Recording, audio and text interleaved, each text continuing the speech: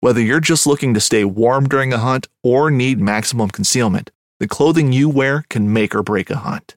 At MidwayUSA.com, we understand hunting clothing has come a long way with more meticulously crafted camo patterns, advanced scent control technologies, and weatherproof options to withstand the elements. Hunters have to wait until their favorite season, but shouldn't wait on gear, which is why Midway USA offers super fast shipping. When you're ready for your next system, log on to MidwayUSA.com. Hunting boots are a critical component of any successful hunt. Whether walking a short distance to your blind or trudging miles through rugged terrain, your feet are carrying the load. Without the right boots, you could give up early and lose out on that trophy just over the ridge. At Midway USA, we make selecting boots for your next hunt easier. With just a few clicks of a mouse, you can decide on what's important, like waterproofing, insulation, size, width, and savings. For just about everything for shooting, hunting, and the outdoors, check out MidwayUSA.com.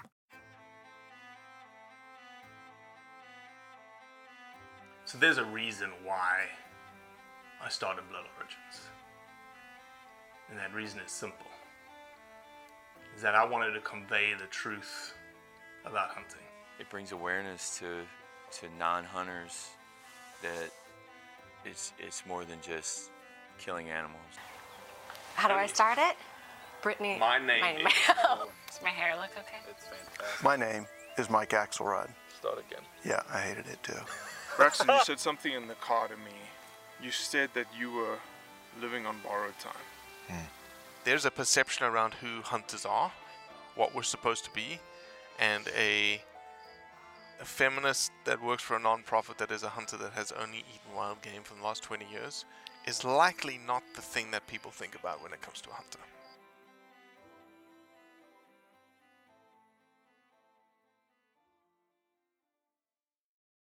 All right, so Robbie right now is on a plane to Spain. He's the only leave it to Robbie to fly to Spain for several days to film a documentary and not get some form of a hunt in while he's over there. But he just informed me yesterday that he's not pulling it off. Lane, don't you think that if you went to Spain for work, that you would at least find a way to chase a roe deer or something? Dude, I would find something to hunt over there. That's what I do about every single place I go. So yeah, I don't understand. I don't understand his thinking or his mindset there. But he's going to go over there. Some really cool stories in hunting happening over there. A lot of habitat and creatures over there that just wouldn't be around anymore without the organized efforts of some of the hunters over there. And Robbie going to capture some of those stories for a few days over there. So it's just me in Alaska. And our guest today is Lane Walter. No S at the end, right? no S. Lane Walter. Lane, you're tell us what you do. You're a filmmaker, right? Yeah, so I make films mostly in the outdoor space. Full time, I'm a firefighter, and that's what pays the bills. I'm a lieutenant with my department. That gives me the time off and the leeway to be able to go out and kind of chase my dreams. And I do a ton of bow hunting, and I fell in love with running the camera. So now I run the camera, and I'll run the camera for different hunting shows, do my own small documentaries, take photos and stuff. And yeah, just kind of do whatever I can to be outdoors as much as I can and stay as busy as I can. A firefighter in Colorado. Are you a city guy with structures or out in the woods fighting fires? We're the biggest fire department in the state. I don't want to exactly say which one because they get all kind of weird about stuff like that. But to give you an idea, so it's all structural. We have a wildland team that goes out. I don't sign up for the high-speed gardening. I like to be able to jump out of the building that's burning if something goes wrong. Jumping out of a forest is a little bit harder. So far, I haven't done the wildland stuff. I've done a couple wildland strike teams, which was cool, but I was still tied to an engine and still had a little bit of an out. Right. Those guys are definitely. You almost have to be a thrill seeker to take that on as an occupation because it's definitely crazy stuff. I'm going to sign up for the team when my kids are older. Right now, my kids are a little bit younger. I leave enough for hunting as it is. When they're a little bit older and they don't care as much about me being around, I want to sign up for it. I'll go out and do it. But right now, it's just not the cards. That's a good plan. And You're actually, so this will air on Monday. We're recording on the Wednesday before this podcast goes live, and you're gonna be, when this podcast drops, you will be in Alaska. Is that correct? I will be in Alaska. I'll be waiting for my moose season to start, but if everything goes right with weather, and I don't know if you've been up there or not and hunted it, but some days you fly in when you're supposed to, and other times you fly in 5 days later. So as long as the weather holds and everything's good, I will be on the river helping guys tag out on caribou while I'm waiting for my moose season to open up. Yeah, that's one of those things where you can get frustrated with the weather, but you got to very much respect the pilot's call on that deal. You don't Oh, not a place 100%. not a place to roll the dice and take a risk that those if those pilots aren't comfortable with the risk, it's time to stand down and kick back and play some cards or something at the airport for sure. 100%. And I think I found the right pilots. Like, these guys do a really good job of getting us out as soon as there's a window, and then like trying to be safe. So like there's not a lot of backups, but they don't push it too much. I had one guy, I was filming a Dall sheep hunt up there, and we're on the ground, and he's like, I think I can take off right here. I think everything's good, but we got to aim towards that mountain. He goes, and I should hit this upstream, and that's going to carry us over it. And I was just looking, I'm like, hey, dude, you're the expert. Like, let's just go. And so, yeah, we're flying at a granite rock face, dude. And I'm just like, I really hope you know what you're doing. He's like, it'll work. And it worked. It was great. Cool footage, but not exactly, like, I haven't used that pilot again. Right? If that makes sense. That's a fairly chintzy deal right there. But you know, I mean, if they've been doing it for a long time, I think that's the group of guys that you just got to trust. You know what I mean? 100%. 100%. Yeah. Even though they seem like they're kind of not, maybe not so much different than wildland firefighters. They're a little bit batshit crazy, and have to be to get the job done right. If a guy doesn't have a little bit of thrill seeking in him, they're never going to take that occupation on. I don't think. Exactly. And I like the guys that are on time as much as possible too. I had a guy last year that was, everybody complained about this guy's attitude. Everybody complained that he's not personable. But that dude gave me a time, and he was 5 minutes early for the pickup and the drop off, and multiple pickups and drop offs. I've never had a pilot tell me, hey, I'm going to be there at 10 a.m. They always say, I'm going to be there tomorrow. Be ready at some point in time tomorrow. And this guy's giving me a time of, like, a set time, and he was 5 minutes early every single time. I'm like, all right, cool. I'm going to go with this guy more. I don't care if he doesn't talk to me in the plane. I don't care if he's not the nicest guy on the land. He's going to get me there on time. He's going to get me out. So, yeah, I don't think I'll go with him again. I don't think personality is what I'm looking for in an Alaskan bush pilot either. I think I want a guy that does. I mean, I don't care if he just yells. I don't care if he just yells at me the whole time. If he does what he says he's going to do and gets me out, that doesn't bother me at all. That's exactly what I said. As long as who did you use in Alaska? I'll tell you afterwards. We're recording. He's by you, though. He's by you. Yeah? Yeah. When I was on Kodiak, I used a guy named Willie, who I think I've told this story on this podcast before. Like, Willie's legendary for coming up here to help out with the Iditarod. And, like, you'll be ice fishing in, like, terrible weather up on the Deshka River, up just this way. And, like, you'll see a little red Super Cub flying super low underneath the clouds, rolling by in, like, terrible weather. And you're like, that's fucking Willie, man. Yeah, I don't know if that's, like, my favorite pilot. I want somebody with kids that wants to see him again, but I also want them to fly and, like, get me in and out. So, like, I want a balance. Alaska, nice of you to join us. What we've gotten through some discussions here with Lane. What do you got going on? What's the news topics we need to discuss this week? Because I didn't send any out, and Robbie's going to gripe at me when he hears this. But what's going on in the hunting news world? Well, a couple things going on here. Animal rights extremist groups sue feds over missed deadline on the gray wolf decision. I thought we could start with that one. And then there's the California ban on marketing firearms for youth hunting. They're actually, I think the NRA is suing about that. What's the details on the wolf thing? Is it for the Rocky Mountain distinct population? Is there a decision to be made there? Yeah, it's the Rocky Mountain one. Let's see. They give the background. So, at the time, the U.S. Fish and Wildlife Service was to conduct an in-depth review and analysis of gray wolf populations and management and make a determination about future plans.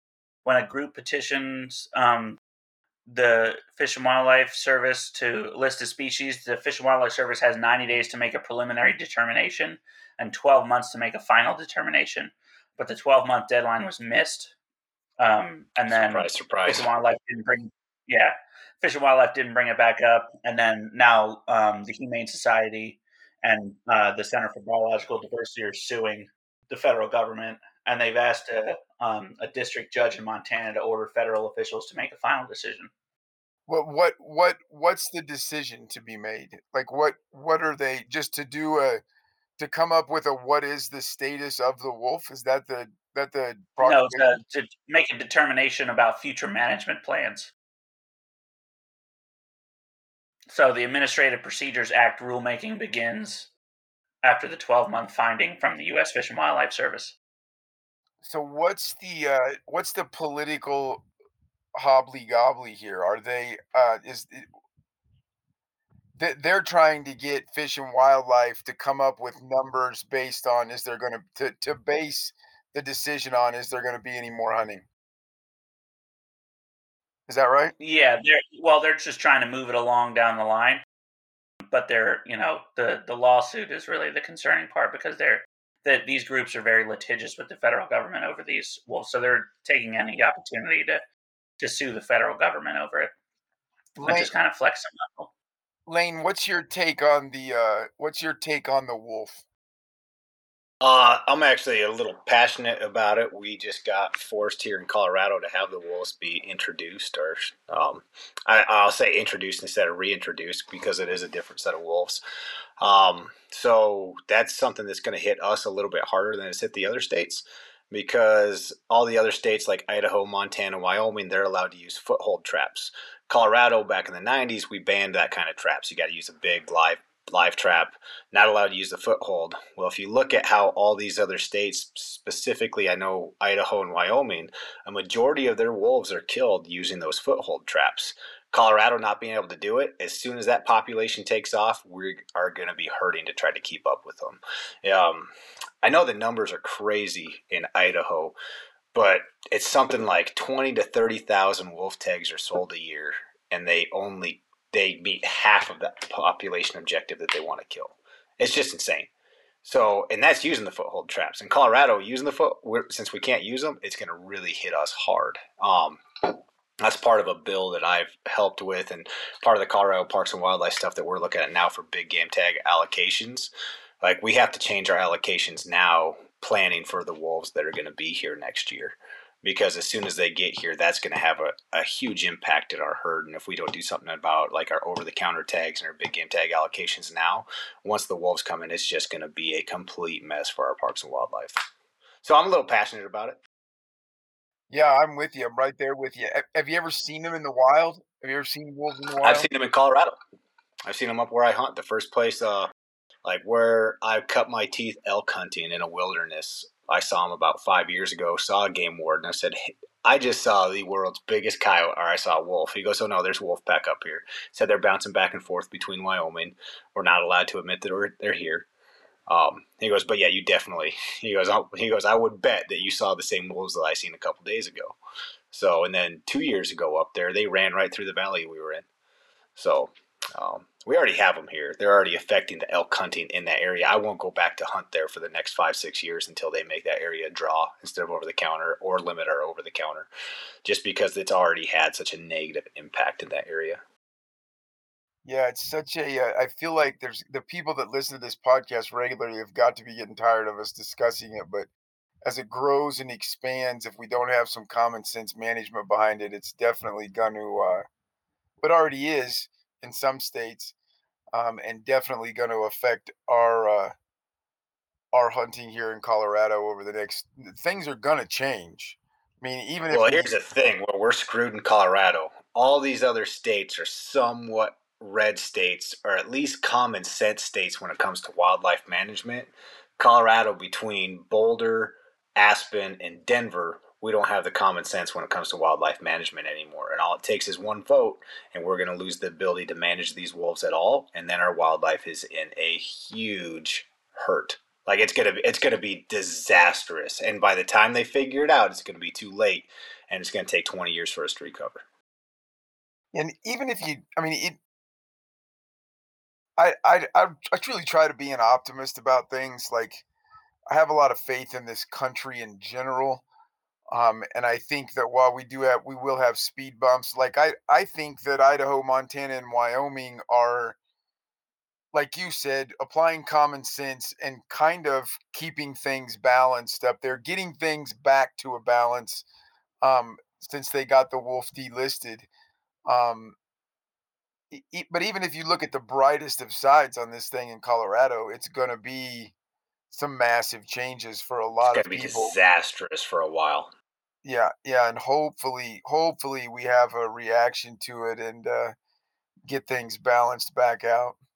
Well, if you just want to see how bad it is, go look at the comments on like 9 News Facebook page, 31's Facebook page, when they post the stuff about those cattle ranchers up in Walden that have the wolves going in there and killing their cattle.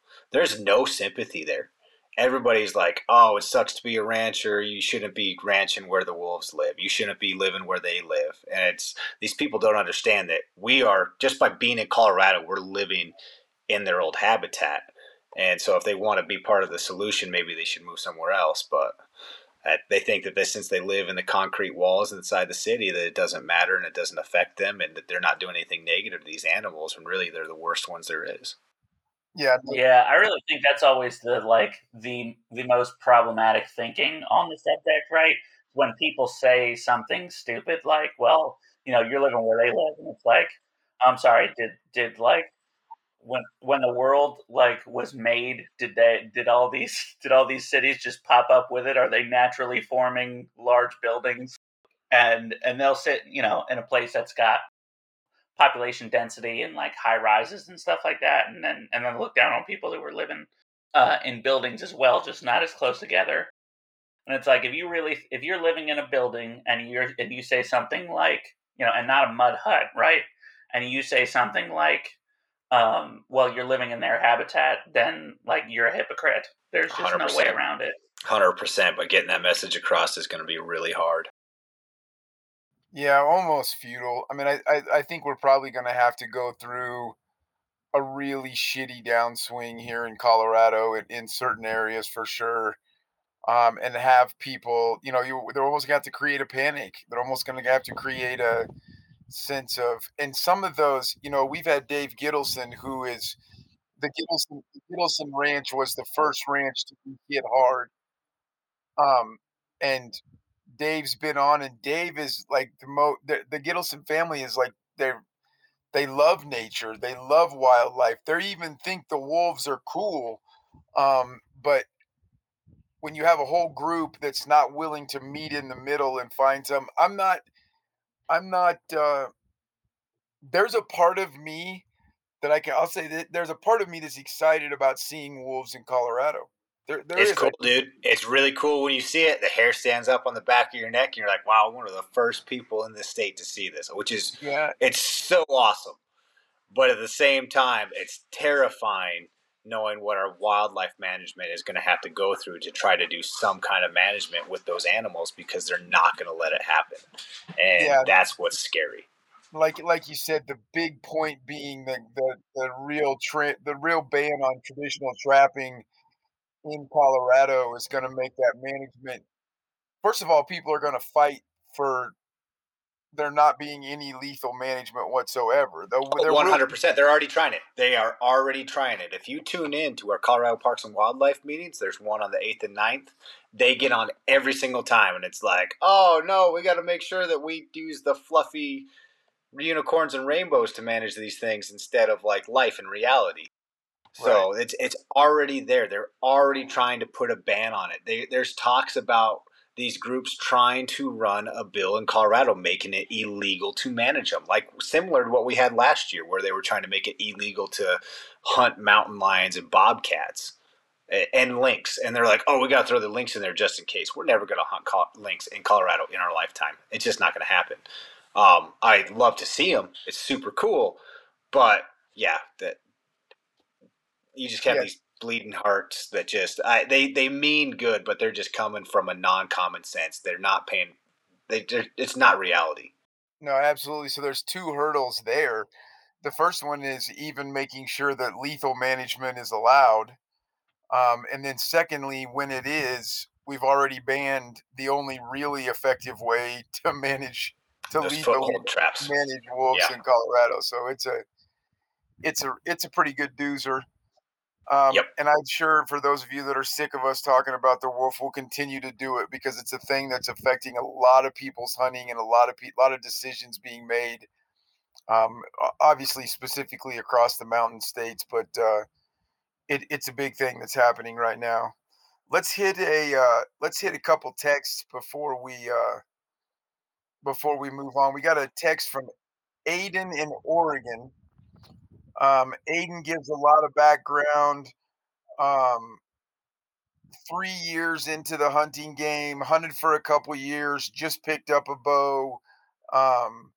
Gives a lot of background on it, and then he asks this question: do you think archery hunters should be required to take a proficiency test? Bounce that around. So this is actually already a thing to some degree in certain states. So New Jersey, for instance, has a.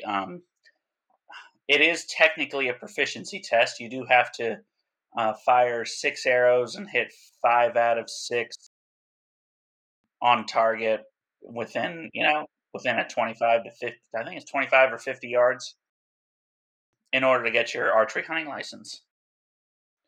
So, it's a thing in some states. As a knee-jerk reaction, like, I know where he's coming from, right? But I think we should be breaking down barriers to hunting, not putting them up, right? 100%. And implementation of that has just got to be ridiculous. Like, for me to come up and hunt Alaska, I hit that age bracket. I'm required to have a bow hunter education course. God bless the guys putting that course on. It's not going to deter me from taking a shot or anything like that. The class was all about blood tracking and then shot placement. It's all stuff you should know anyway. I have a little card. I have a picture of it for when I come up there in a couple days so that I can do it. But the implementation of actually having like that barrier, having that test is going to be so ridiculous. What am I supposed to do? Plan an extra couple days to come up to Alaska and expect a game warden to take time out of their day to give me a proficiency test? Or am I supposed to record it and then just fake it? The implementation of it, I think, would be really, really hard when it comes down to it. We just got to hold each other accountable. And if I got a buddy that wants to come bow hunting with me, I have to be accountable with him. And I have to be like, hey, have you been practicing? What's your maximum distance? Okay, this is your maximum distance. Before we go hunt, we should go practice that. And let's make sure that that's what you're comfortable with. I'm not going to call him out or anything, but at the same time, be like, hey, maybe you shouldn't be taking those shots. And then if somebody does take a hard shot, or a shot that probably shouldn't have been taken, then call them out on it when you're hunting with them. And if you're hunting solo, it's completely different. That's going to come back on you. If you lose enough animals, you're going to either feel really, really, really bad, and you're going to stop taking those shots, or you're just a really bad person, and there's not much we can do about that anyway. Yeah, and I think that's already like. So a lot of what you talked about is already like kind of what polices people on the subject, right? So you have your buddies thing, right? Your hunting partner's going to give you shit for that 9 times out of 10. But also, if you're a crappy shot, especially with a bow, especially in a western state with a bow, right? It's not the deer woods back east, right, where like you're taking on average 20-yard shots. You're shooting further out west, so you're gonna. The chance of you outright missing as opposed to wounding one if you're a crap shot is definitely higher. But also, a lot of the regulations that exist do address this, I believe, in a backward sort of way, which is how it should be regulated, which is, like, for instance, in Alaska, if I take a shot and I wound something, if I don't recover it, it still counts as filling my tag. Like, I can't go shoot another animal if I don't recover it. And I think that's the way it should be. I completely agree. Yeah, I agree with you too. It's one of those things that in theory doesn't sound horrible, but in reality would just be a giant bureaucratic mess, in my opinion. So just echoing everything you guys said. We've got another text here from Anonymous in Maine who goes on to explain why they wish to remain anonymous. I know another thing that folks are probably tired of hearing us talk about is Sunday hunting, specifically Sunday hunting in Maine and the ban on that. This Anonymous is the one we talked about this a couple of weeks ago. He sent me a screenshot of an article from a 1984 Inland Fish and Wildlife article with the details of the origins of the ban on Sunday hunting in Maine. If you missed this before, to me, this is one of the most interesting things to come out of this whole discussion. That this article details out that the leaders way back in the past. This is a 1984 article talking about things that happened over 100 years ago. That they banned Sunday hunting because Sunday was the only day that the immigrants got off that were working in the sawmills and in the forestry. So they banned it. They banned it to keep them from hunting. In my mind, I don't know if I've ever read it, but I always created this Sunday hunting thing as a church back thing, right? You and me both. You and me both. I never thought of that. Right. And that's exactly where it was in my mind. But this article, and the reason we're re-bringing it up is he emailed me the article because on the air I kind of said, that he just sent me screenshots of it, but he emailed me the actual PDF of the article. Goes into detail that they didn't even hide the fact that they didn't want the immigrants and the folks working in the sawmills, the blue collar workers only got Sunday off in the forestry jobs in the sawmills. And so they outlawed hunting on Sundays to keep the deer for them. Puts a new spin on the whole thing a little bit to think about that's where it was rooted at. Even going back to, I've always thought it was kind of rooted in the church and stuff. I'm the closest to God when I'm out in the wilderness. I mean, that's where I feel the most connected to Him, and I everything that I see, He created out there. So, like, I don't get why you wouldn't want people out there. I totally get, like, hey, it hurts your church attendance for a couple months, but like, I've always, like, going back to that thinking that's what it was. Now knowing this, that's even worse, man. You're keeping people away from hunting. It just makes the story that much more interesting. Went from I don't even see how that's still a thing. Like in Colorado 15 years ago, we got rid of not selling alcohol on Sundays, right? Like, why can't we go bow hunt on a Sunday? There's some really valid arguments. Have we released those two? We have 2 episodes discussing both sides of the main Sunday hunting issue, and I think we did. That's irrelevant to this, but the one aspect of Maine that will make you reconsider it is there's several private landowner organizations who are against it, and here's their reasoning: is in Maine, 100% if it's not posted, it's free reign. The hunter has no obligation to look at onX and find out if they can go over there as long as it's not posted. Okay. I like it. And a lot of these private landowner groups are saying, look, we let folks hunt on our land 6 days a week, no questions asked. We want one day off. We want one day where they can't. Now, my response to that is immediately make it be Tuesday then, because if you take away Sunday, you're taking away 50% of the working guys' hunting time. But there's more to it on both sides of it, and we had a pretty good pair of podcasts. How about you just go post your land? If you don't want people hunting, how about you just go post your land? You can post on it, no hunting on Sundays. It's a pretty simple turnaround. North Dakota has the same laws. My aunt and uncle go out, and the thing about North Dakota, it has to be posted within 365 days. So it has to be posted with a date, no trespassing, no hunting. Otherwise, you can go on it to hunt. Maybe that's changed the past couple years, but every January 1st, we were out there and we were hiking and we were putting up new signs and we were dating new signs. So it's kind of the responsibility of you. If like that's the worst cop out in my opinion of, well, we want to give it a break, put a sign out that says no hunting on Sundays. How hard is it?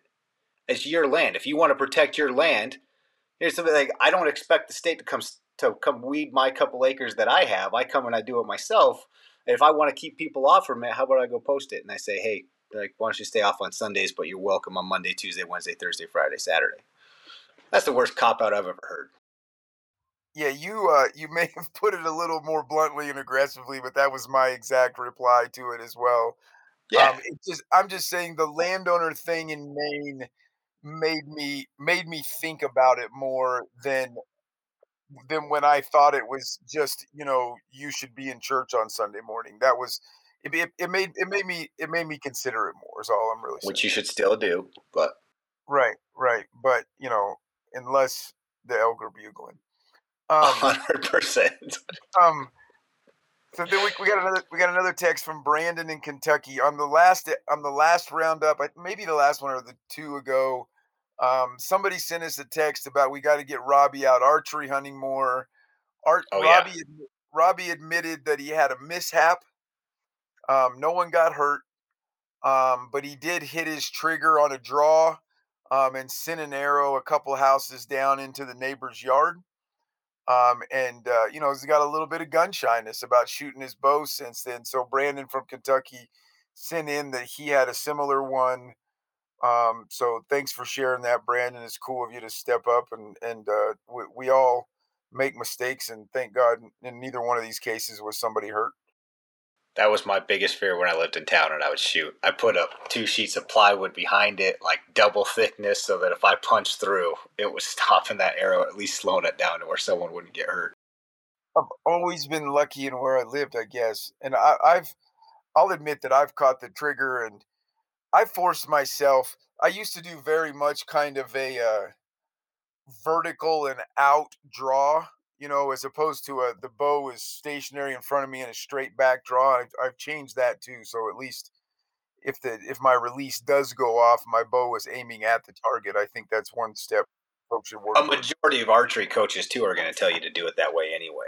Like that's going to be the best Right. thing when you do that big arc. It like pushes your shoulder up, and there's all kinds of stuff to get into on that. So Right. I think a whole bunch of folks try to get to when they first start out, they try to get to the poundage that they want to be at too early, and it forces some bad technique on the draw. But yeah, or they're just anyway, idiots like me, and they order an 80-pound bow this year, and then it gets here, and they're like, "Oh shit, I have an 80-pound bow." right, right. It's a little bit harder to pull straight back.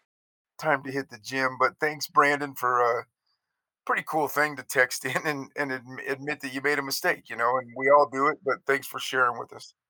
I do it at least once a year. I just have to worry about my neighbor's horses now instead of a neighborhood kid. Right, right. What's your tell us about California marketing firearms for youth hunting, Alaska? So there's a lawsuit in California right now. It's backed by the NRA, a couple other large hunting groups, challenging the California ban on marketing firearms for youth hunting and shooting sports programs. So anybody who's been following the news, well, anybody who knows anything about anything in the last 10 years knows that like California's taken a huge liberal bent, along with a couple other states, and that has unfortunately seeped out into very very strong anti-hunting and anti-gun sentiments. So on June 30th, Governor Gavin Newsom signed Assembly Bill 2571. So this is a law banning any firearm industry member from marketing firearms to minors. So it's a very broad, like no marketing to minors thing. And look, well, we'll get to that in a second, but it's totally understandable why they would try to do that, or at least what they were trying to address, if I think it was poorly executed.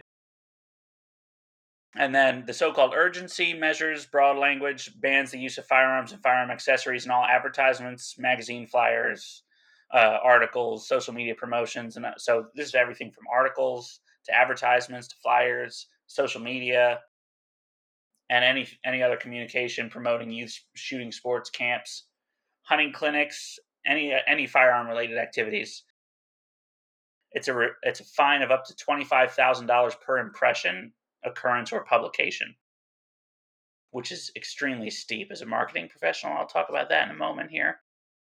So on August 5th, the NRA and a coalition filed a lawsuit against the state of California for declaratory and injunctive relief, citing violations of Californians' constitutional rights under the First, Second, Fifth, and 14th Amendments. Couple of those groups, which I think deserve some praise, are SoCal Top Guns Incorporated, Safari Club International, the U.S. Sportsmen's Alliance Foundation, the Congressional Sportsmen's Foundation, all those usual suspects on all these lawsuits. Big shout out to those guys. And then it was a 51-page complaint filed in the U.S. District Court for the Eastern District of California. And it's against Rob Bonnet in his official capacity as California Attorney General. So a lot to unpack there, but the brass tacks are, it's very broad. It bans any marketing, quote unquote, marketing of firearms to youth. So not only is it hunting, but it's anything gun related to youth, right? Which, I think that what they're trying to address, right, and at least this comes from an intellectually honest point of view, is the fact that advertising does fundamentally drive how a lot of people think in this country, right? And they're trying to address the fact, so I'll give them the benefit of the doubt and just say that this isn't another sinister anti-gun plot, right? But even given that, right, the execution is poor, in my opinion, because it's way overly broad. So there's a lot of very positive pro-gun things that you can market to youth, right? Like shooting sports clinics, firearm safety courses, hunting, all things that we want more people to be doing, right? R3 is a thing in every state, including California. But also just in the way that they wrote the ban. So it bans the use of firearms and firearm accessories in all advertisements, magazine articles, flyers, social media promotions, and other communications promoting youth shooting sports camps, hunting clinics, and other firearm-related activities. So it just says social media promotions. It doesn't say paid ads, right? So anybody posting on Facebook who's, a member of the firearm industry, right? If you're for instance, the counter kid but at the local, the 18-year-old that just got a job at the local firearms shop, and you're posting videos on your TikTok about how cool you think your new gun is, right? That could be considered a violation of this law, right? For which you could be fined $25,000 per impression, which is really the per impression, occurrence, or publication. I think that's the real rub, right? So even the lamest, most unfollowable, unlikable internet personality, right, is going to get more than one impression on any given thing, right? My lamest, stupidest Facebook post gets more impressions than one, right? So you're talking about you're talking, if four people, an impression is first of all, you have nothing to do with an impression, right? That's just algorithm, puts it into people's newsfeed because that's what they want to want to see, right? But so you could post something, in that vein, right? And it could be seen by, let's say 4 people. It showed up on their screen for a total of 3 seconds as they were scrolling through Facebook mindlessly, not even reading it, right? You could be charged $100,000 in fines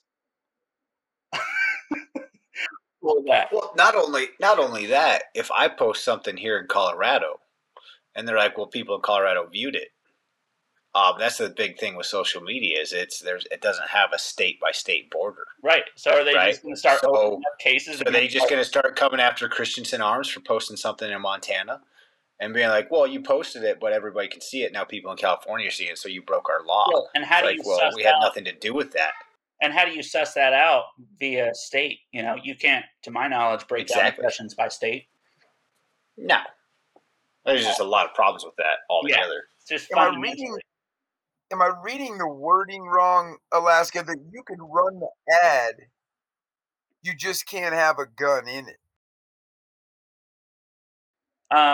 So the so-called urgency measures broad language bans the use of firearms and firearm accessories in all advertisements. Blah blah blah. So yeah, you're not supposed to have a gun in it. Although, if you are a gun manufacturer and you are trying to sell your guns, right? Or if you're talking about a youth shooting sports camp, or you're trying to get people to join your youth shooting team, right? Or you're trying to, put on a firearm safety clinic and stuff, right?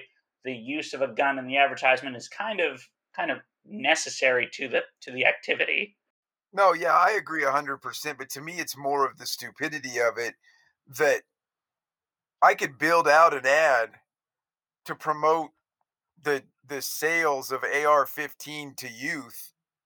I just can't put a gun in the ad, right? Like, to me, that it makes it even stupider. But it's not about advertising guns to youth. It's about using a gun in an ad for Right. youth. Yeah. That to me is even more ludicrous. Yeah, I Chris. mean, I'm not an attorney, so if any of our listeners are, feel free to text in with an opinion on this subject. We won't hold you to it. We'll keep you anonymous.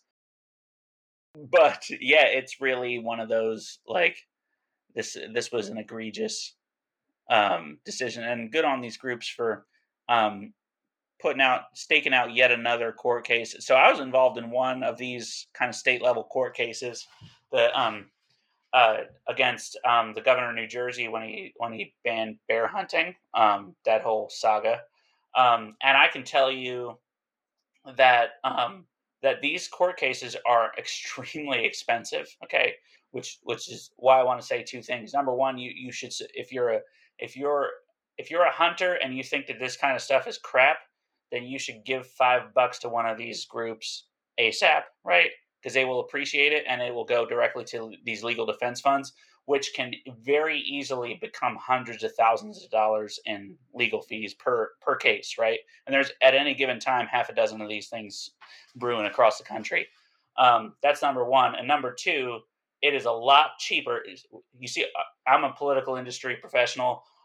I can tell you that it's a lot cheaper to fund a political campaign, no matter how expensive it gets. Right, a $10 million political campaign is still cheaper than these nickel and diming one-off court cases, and this is the only way you're going to stop it. So a vote is worth $100 to one of these organizations. Maybe even $1,000 to one of these organizations if you're voting against the people and the ideas that are pushing this anti-hunting stuff.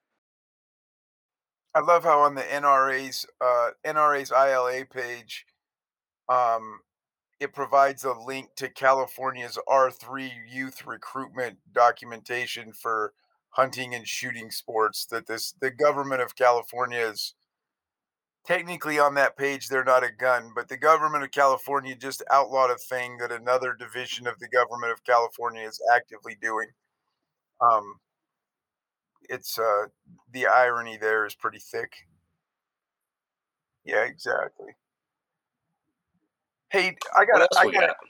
I gotta ask you this, Lane, because I'm doing the exact same thing. We're both bow hunters. We're both residents of Colorado, and we're both getting on airplanes to be somewhere else during the elk bugle this year. What are we thinking? I'm thinking that over-the-counter elk hunting in Colorado has gone to hell in the past 6-7 years.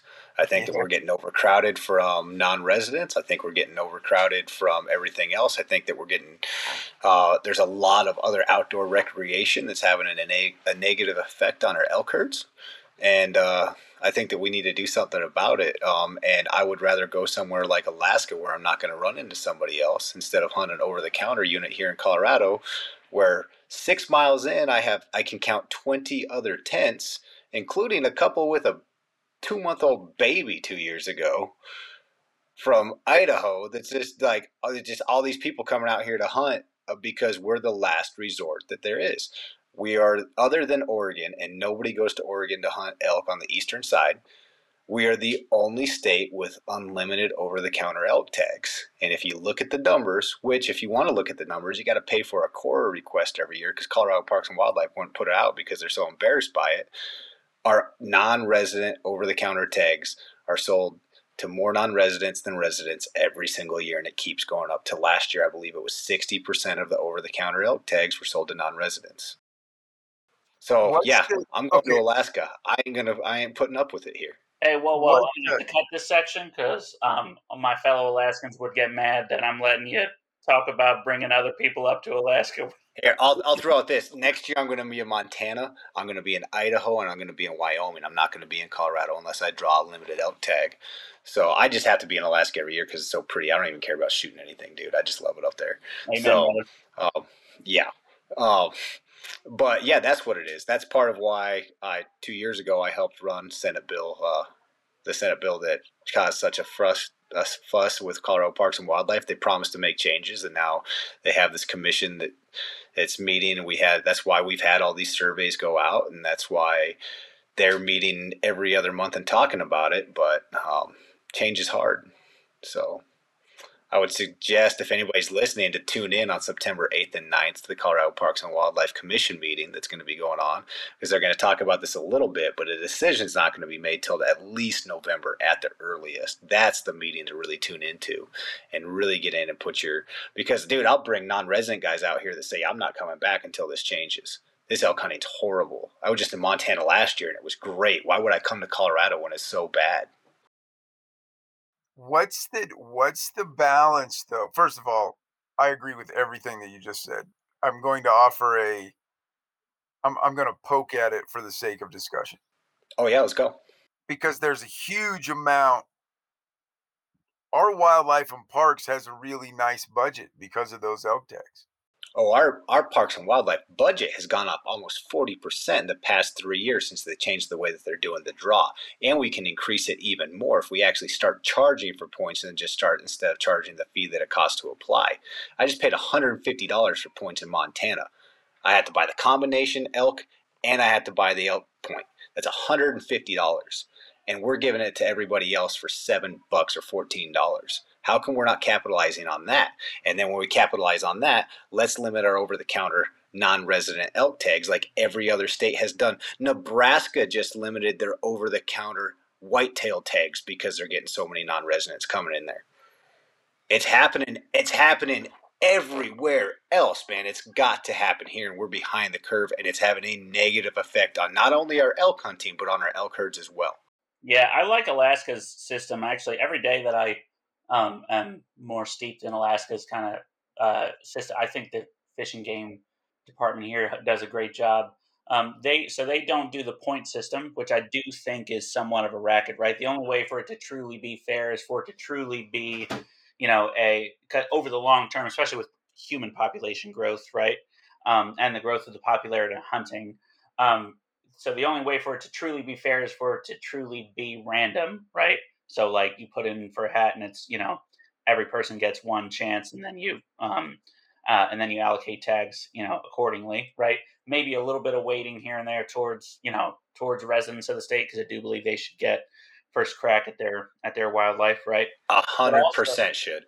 But also to your point, I thought it was great the OTC, like what we call general registration tags. A lot of those are resident only, and you have to draw even for for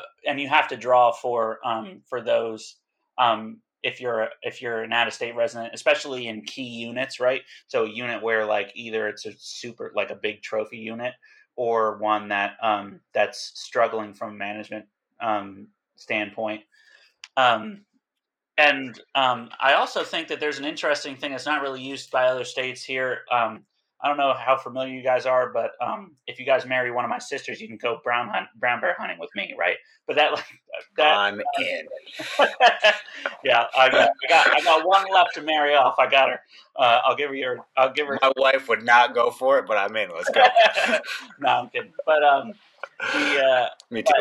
The immediate family thing, where it carves out an exception, but you have to you have to either hire a licensed guide within a state for certain tags.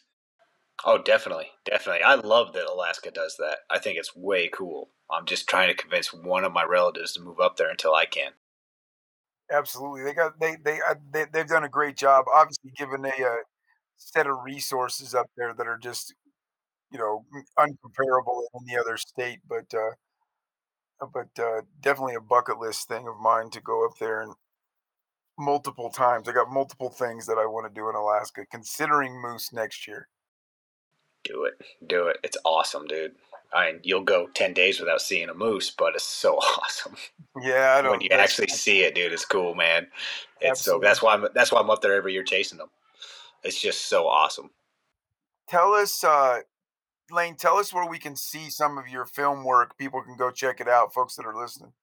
I got stuff on Carbon TV. I really like Carbon TV's platform just because they really they have standards, but then they push the hunting and the fishing stuff, and they don't really censor it the way YouTube does. I still put it up on YouTube under Lane Walter Productions.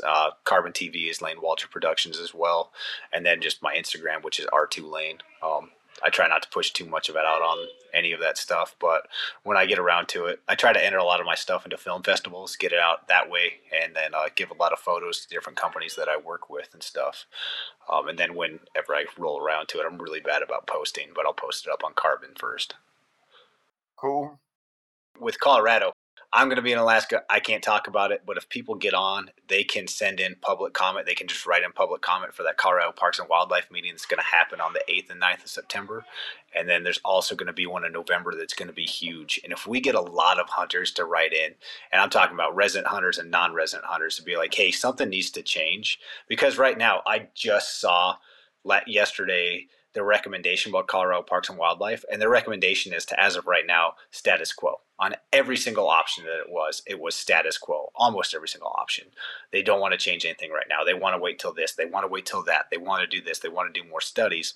If we don't get it changed with Colorado Parks and Wildlife, the senators are going to run that bill again, and they're going to jam it down their throats. And that's not the way that this needs to happen. I want to see wildlife management stay within the Parks and Wildlife Division. I don't want it to be done through legislation.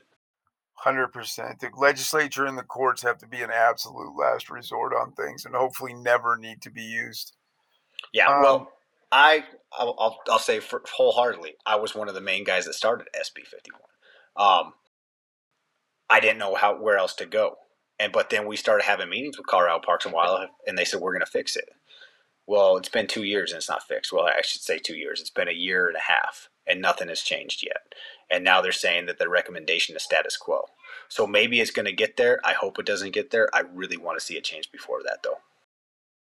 Yeah, absolutely. I agree, and I think something needs to be done. It's probably an ever-evolving thing. I don't feel like I feel like everyone that says, like, this is the way we should do it, in 5 years, there'll be a better option or a reason to morph. Like, 100%. it needs to be an ever-evolving thing, probably. And a lot of folks don't understand that, but They're talking about research from 2005 and 2006. It's like, are you kidding me? You know how much Colorado has changed since 2005? First of all, 2005, I'm pretty sure that's when I graduated high school or the year before. So, I know a lot has changed since then. Like, my elk hunting has changed substantially since then. I could hike in 1 mile and not see anybody for 5 days, and now I hike in 10 miles and I'm seeing 10 other guys. So, and a baby. Right. So, Yeah, it'll be interesting to see how it works out. A lot happening here in Colorado and around the country. You got any closing thoughts, Alaska? Nothing from my end. I'm still riding high off my IGFA Super Grand Slam, which I had to say on the air at least once. Right. boom, boom. From last week. So, Sweet, dude. yeah, Cody, you got to come up here and fish with me, man. I know. I'm going to. I'm heading. We'll do a cast and blast trip, man. Like, I got this all planned out, dude. Do it, dude. We'll do like a float trip down one of the big rivers here with guns and rods and everything. I'm in. Next year, I'm headed that direction. If you got any thoughts or anybody out there listening who's got anything you want us to talk about or thoughts on anything we've said, give us a shout. You can shoot us a text at 620-860-4804. or email us at info@bloodorigins.com. Lane, thanks a bunch for being our guest today. And Alaska, thanks for stepping in and helping me out with Robbie off gallivanting around Europe. So that's where he's at, huh? He's on a plane to Spain right now. Oh gosh. Is he doing the hunt with No, okay. nothing. He's in Spain for like 4 days filming, and did not have the sense with the multiple outfitters we have relationships over there to plan a hunt of any kind while he's there. I think he's ridiculous. Then there's no excuse. All right, y'all. Thanks for joining us. Catch you later. Well, that's it for today. I appreciate you listening, as always. Leave a review, share it with your friends, and most importantly, do what's right to convey the truth around hunting.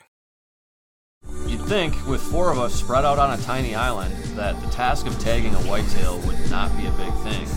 But, as I've learned, no matter where I've been, whitetails can be damn tricky. Pursuing wild game in wild places. Tune in to Hunt Stand Presents Saturdays at 8:30 p.m. Eastern. Waypoint TV, the destination for outdoor entertainment. You're listening to the Waypoint Podcast Network, brought to you in part by Hunt Stand, the #1 hunting and land management app.